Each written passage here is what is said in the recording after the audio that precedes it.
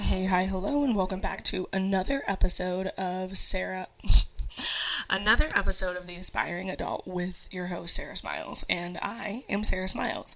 So, I have finally settled into my apartment in Encinitas, and I really got to spend my first weekend here. So my real first weekend, I had to go back to Indiana, and I didn't get the chance to spend any time in Encinitas. But again, this week was my first real week, so that was really exciting, and I got to do a lot of activities outside. And if you've been keeping up with the podcast, you know that that is something that I've very much so been looking forward to doing, is just being outside, rooting in nature, and not really sitting in dungeons in Boston anymore. So very excited that that's what I did over this past weekend. I got to go surfing on Friday. I bought an e-bike on Friday. Yeah, I'm pretty excited about it. I also got a really good discount on it. So my friend's husband actually popped their tire to their e-bike. And when he went to go get it fixed, he asked the guy if he knew anyone who was selling an e-bike. And luckily, he was selling two. So, and he was not only was he selling two, he was selling two because at the end of the tourist season, they sell e-bikes that they had in service throughout the summer, just to re-up their inventory and buy new ones for the next year. And so he was offering them, they're normally an $1,800 bike, and he was offering them for $1,100 a piece. And so we were able to get 100 knocked off of them, and so we both got e-bikes for $1,000. So pretty great deal if you ask me, but the bikes have less than 100 miles on them. They're 2022 models, and just overall great bikes. So I'm really excited about it. I'm going to go out for a ride later today on it for kind of its premiere ride. I need to get a helmet, and I need to get a bike lock, so that's what I'm going to go and do, is buy both of those items. But I also am excited because I got to spend a lot of time surfing. I currently don't own a surfboard, so one of my coworkers, luckily enough, let me borrow his while he's been out of town. And so I know what you're thinking, he let you borrow a surfboard that's normally like $2,200. No, this is just a foam board, and it was only $100 at Costco, so nothing crazy. I'm not a great surfer yet, and emphasis on the yet. I will be at some point, but I went surfing on Friday, I went surfing on Saturday all day, and it was absolutely amazing. I used to think that I didn't like being a beach bum, but I think that why I didn't like being a beach bum was because a lot of people just go to the beach and they just sit there, and I could care less to just sit on the beach and not do anything all day. I want to be doing something, and so if I'm surfing, I get to surf, and if other people want to lay on the beach, that's fine, they can lay on the beach. So I loved that. It was awesome. It was great. And then came back, and I'm going to announce something, which is what the premise of this entire podcast is, and it was that I decided to have a drink. And I decided to record this podcast very intentionally today, because today would have been the 365 days without drinking. I was kind of upset with myself for doing it initially, but then really remembered why I quit drinking. And it wasn't because I had a problem, and it wasn't because I was addicted to alcohol or that I was constantly drunk all the time. It was that I felt like I didn't have a choice anymore. And it was very empowering to decide to say yes and decide that this was going to be when I was going to be having a drink, as opposed to just feeling peer pressured into it.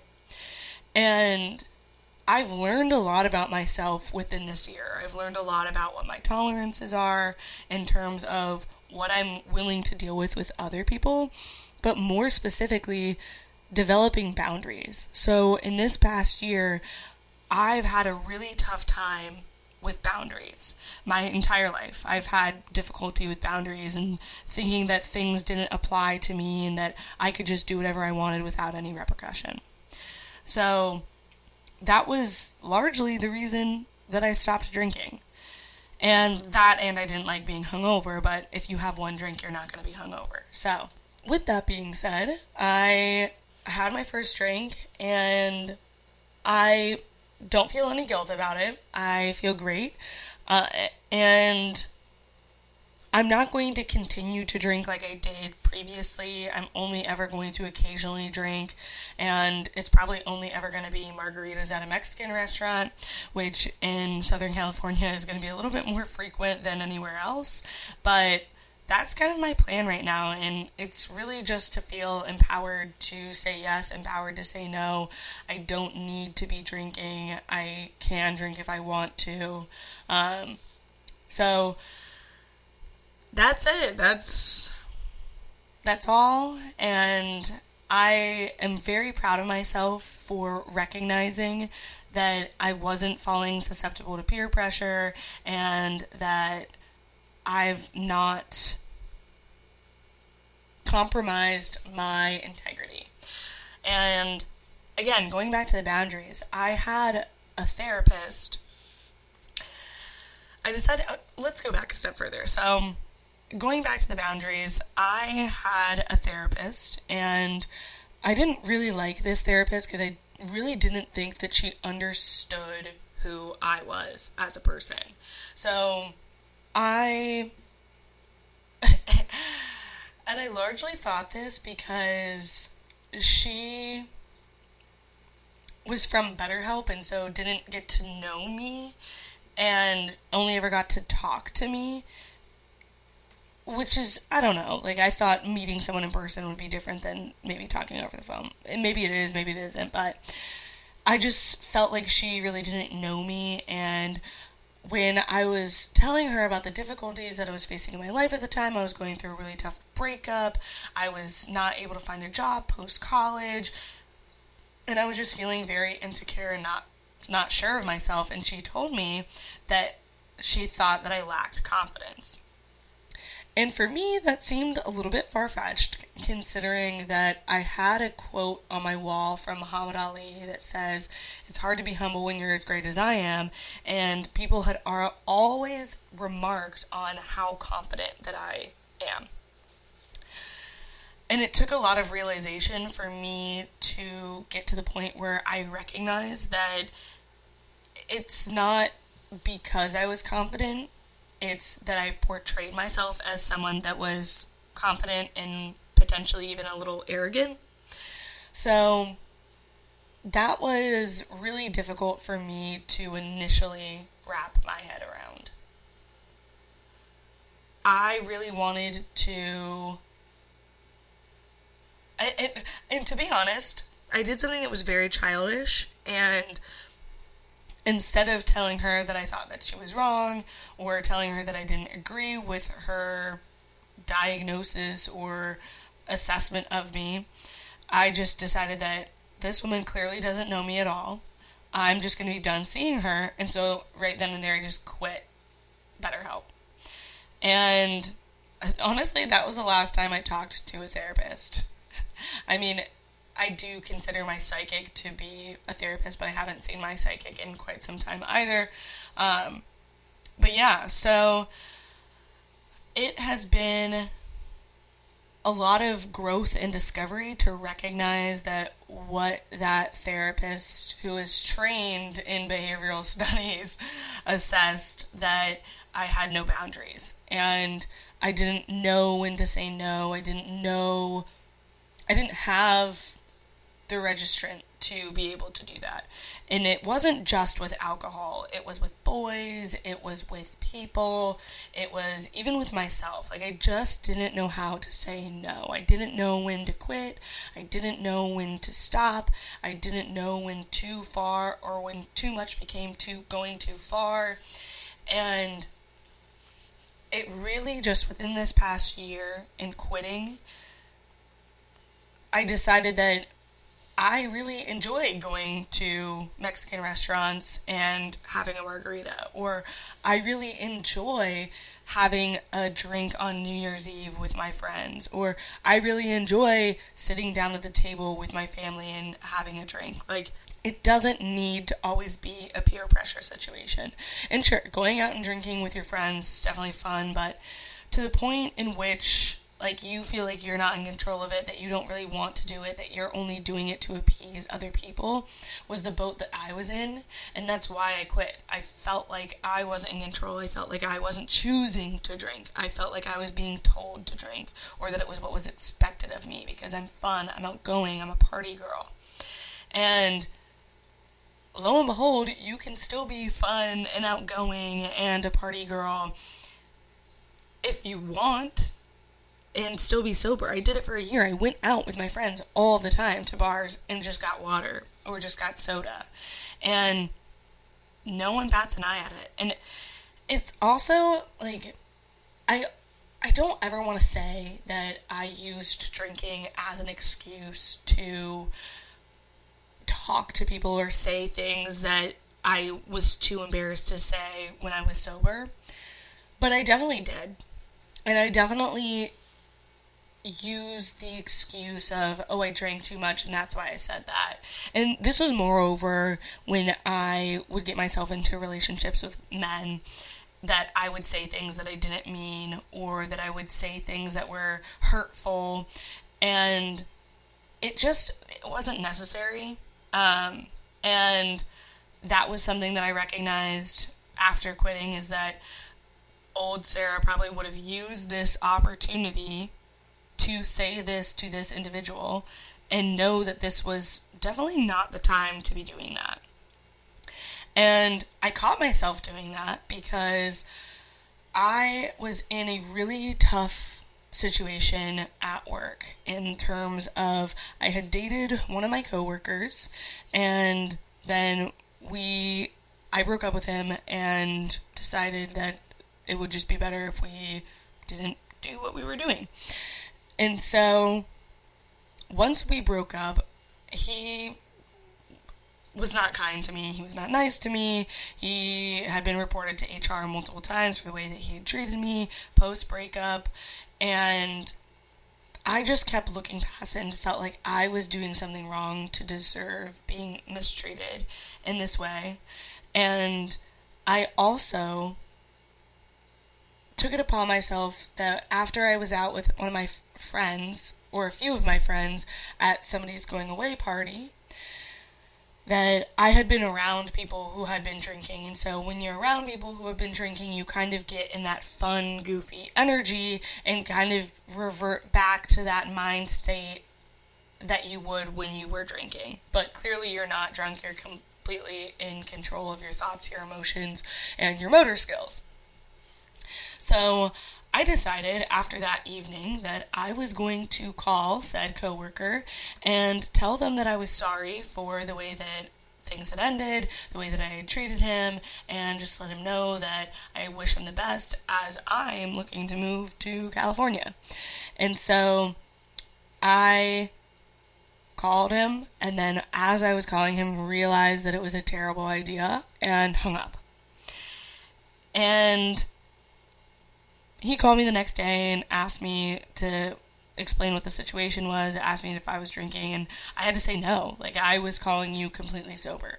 So it was a very humbling moment, very humanizing, to realize that your actions have consequences, and that is with or without drinking. So the year, or the lesson that I was taught during my year of not drinking, was that that everything is intentional. Everything that you do should be intentional. And you shouldn't use drinking as a scapegoat for why you did a certain thing, and you shouldn't use drinking as a scapegoat as to why you should fit into a group or fit into this persona that you think that you are. And so being intentional and deciding who you are, instead of allowing for some substance or a group to decide who you are, it was definitely a very transformative and reflective year for me as well. Allowed for me to really recognize what was working in my life and what wasn't.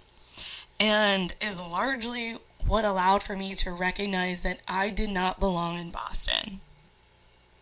I think that quitting drinking definitely helped me speed that along. I was under the impression that I was going to be in Boston for the long haul. I thought that I was going to live there the rest of my life, that I was going to buy a house there, that I was going to work there for the rest of my life. I don't know why I thought all of those things. I think that I had these preconceived notions of what Boston in my mind was. And I know I talked about it on a previous episode, so I'll try and refrain from going into too much depth here. But I just really envisioned it in being something that it wasn't. And so I spent a lot of my time and energy trying to make it into something, or make myself into a version that would fit that Boston archetype. That I would be the girl that goes out, I would be the girl that goes to sporting events, I would be the girl that only can talk about work. And after feeling drained from that for a year, I decided that that wasn't what I want to do. And although it has nothing really to do with drinking, it has largely to do with what I'm interested in doing, and people will probably come to this resolution on their own, or to this epiphany on their own, if they're drinking or if they're not drinking. But this year of clarity, this year of growth, this year of transformation has really allowed for me to expedite that for myself. Because I don't know how long I would have been in Boston before realizing that I don't want to be the girl that just goes to happy hour after work and then can only talk about work for the next 2 hours.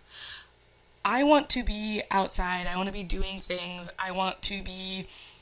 I didn't even know I liked surfing, so I can't even say surfing, but I wanted to be outside, I wanted to be active, I wanted to be doing things with other people that were also active. And I convinced myself that I didn't for the 2.5 years that I lived there. And again, I'm sure people come to these resolutions or these ideas without drinking, but I am just stating that this allowed for me to clear my head and allowed for me to gain perspective into who I actually am and who I want to become and who I want to surround myself with. And I wouldn't change how it went for any of it. I wouldn't change moving to Boston. I wouldn't change me drinking in Boston because I met great people doing that, but they don't share the same interests that I really do, and I just pretended that I did for a really long time. So, I'm proud of myself for making it to a year, or kind of. I guess I technically didn't make it to a year, but I had a drink. I was able to stop myself at one, and when I was out with friends last night, and I was able to not get, I'd like to say that that's a lot of growth on my end, to realize that drinking isn't just an opportunity to get blacked out. And people come to that realization all the time on their own without needing to quit drinking. But I just want to tell you about my insight and about how I gained so much mental clarity from the situation. There are some other positive aspects of quitting drinking, such as you get way better skin. So my skin in Boston was absolutely treacherous. It was constantly oily, but then it would be flaky the next day, and I would have so much acne. And I went through my entire high school and college career with maybe 2 pimples. And I, all of a sudden in Boston was, and maybe that this was just the pollutants that were in the air in the city. Maybe it had something to do with drinking. There were a lot of variables at play here, but there's a lot of studies that show quitting drinking is actually really good for your skin. Because at the end of the day, like, it is just jet fuel. Like, it is not good for you. Alcohol is literally ethanol, and ethanol also fuels jet planes. So imagine just rubbing jet fuel all over your face. Like, you would probably break out. But anyways, that was a benefit of quitting drinking, because even when I was in Boston, my skin started to clear up quite a bit. It's still not back to what it was when I was in college or when I was in high school, and I'm working on that now. We are making stepping stones in progress, but it has been a lot better since quitting drinking. I also don't feel as bloated all of the time. I was drinking, I don't know, maybe 3 to 4 times a week, and I just constantly felt heavy. I constantly felt bloated. I never wanted to look at myself in my underwear. I never wanted to be in a swimsuit. I just felt very full all of the time, and it was just a disgusting feeling. That, and I felt like my sleep had finally gotten really restful, and I felt like I was getting a lot of good sleep. I was having a lot of dreams. I just felt a lot healthier. And again, I'm not going back to drinking in the way that I was. I'll probably only have a drink maybe once a month or whenever I decide, really. I don't want to put a limit to it. But I do feel like a healthier version of myself by not drinking. So that shouldn't come as a surprise to anybody. But that, and I guess since I'm sharing the other lessons of what I learned from my year of sobriety, and I hesitate calling it a year because it wasn't truly a year, but it was pretty much a year. It was 12 months, so that's what I'm going to call it. Even though it wasn't the full 365 days, it was close enough. So you learn a lot about other people when you decide to tell them that you don't want to drink, or that you don't want to be in an environment where there is only ever alcohol. You'll quickly realize people that aren't truly your friend and people that are truly just having you around as a drinking buddy, which is very eye-opening, because you wouldn't think that you just have drinking buddies at the age of 24 when I quit drinking, but hey, you do. So the more you know. But quitting drinking definitely allowed for me to reprioritize my friendships. And not too many friendships, but a good portion of them, in kind of a surprising way. So yeah, those are my 3 takeaways. I had a lot of mental clarity. I had a lot of physical transformation in terms of reducing my bloating and clearing up my acne. And then additionally, I was able to see who my friends were and gained a lot of self-appreciation. I feel really confident in myself because I no longer feel at somebody else's will. I never am going to feel like I don't have a decision. If I decide that I want to drink, it's because I want to do it. It's not because somebody else is peer pressuring me into it. And for that, I am very proud of myself, because I don't think that post-college Sarah or even college Sarah would have that same mentality.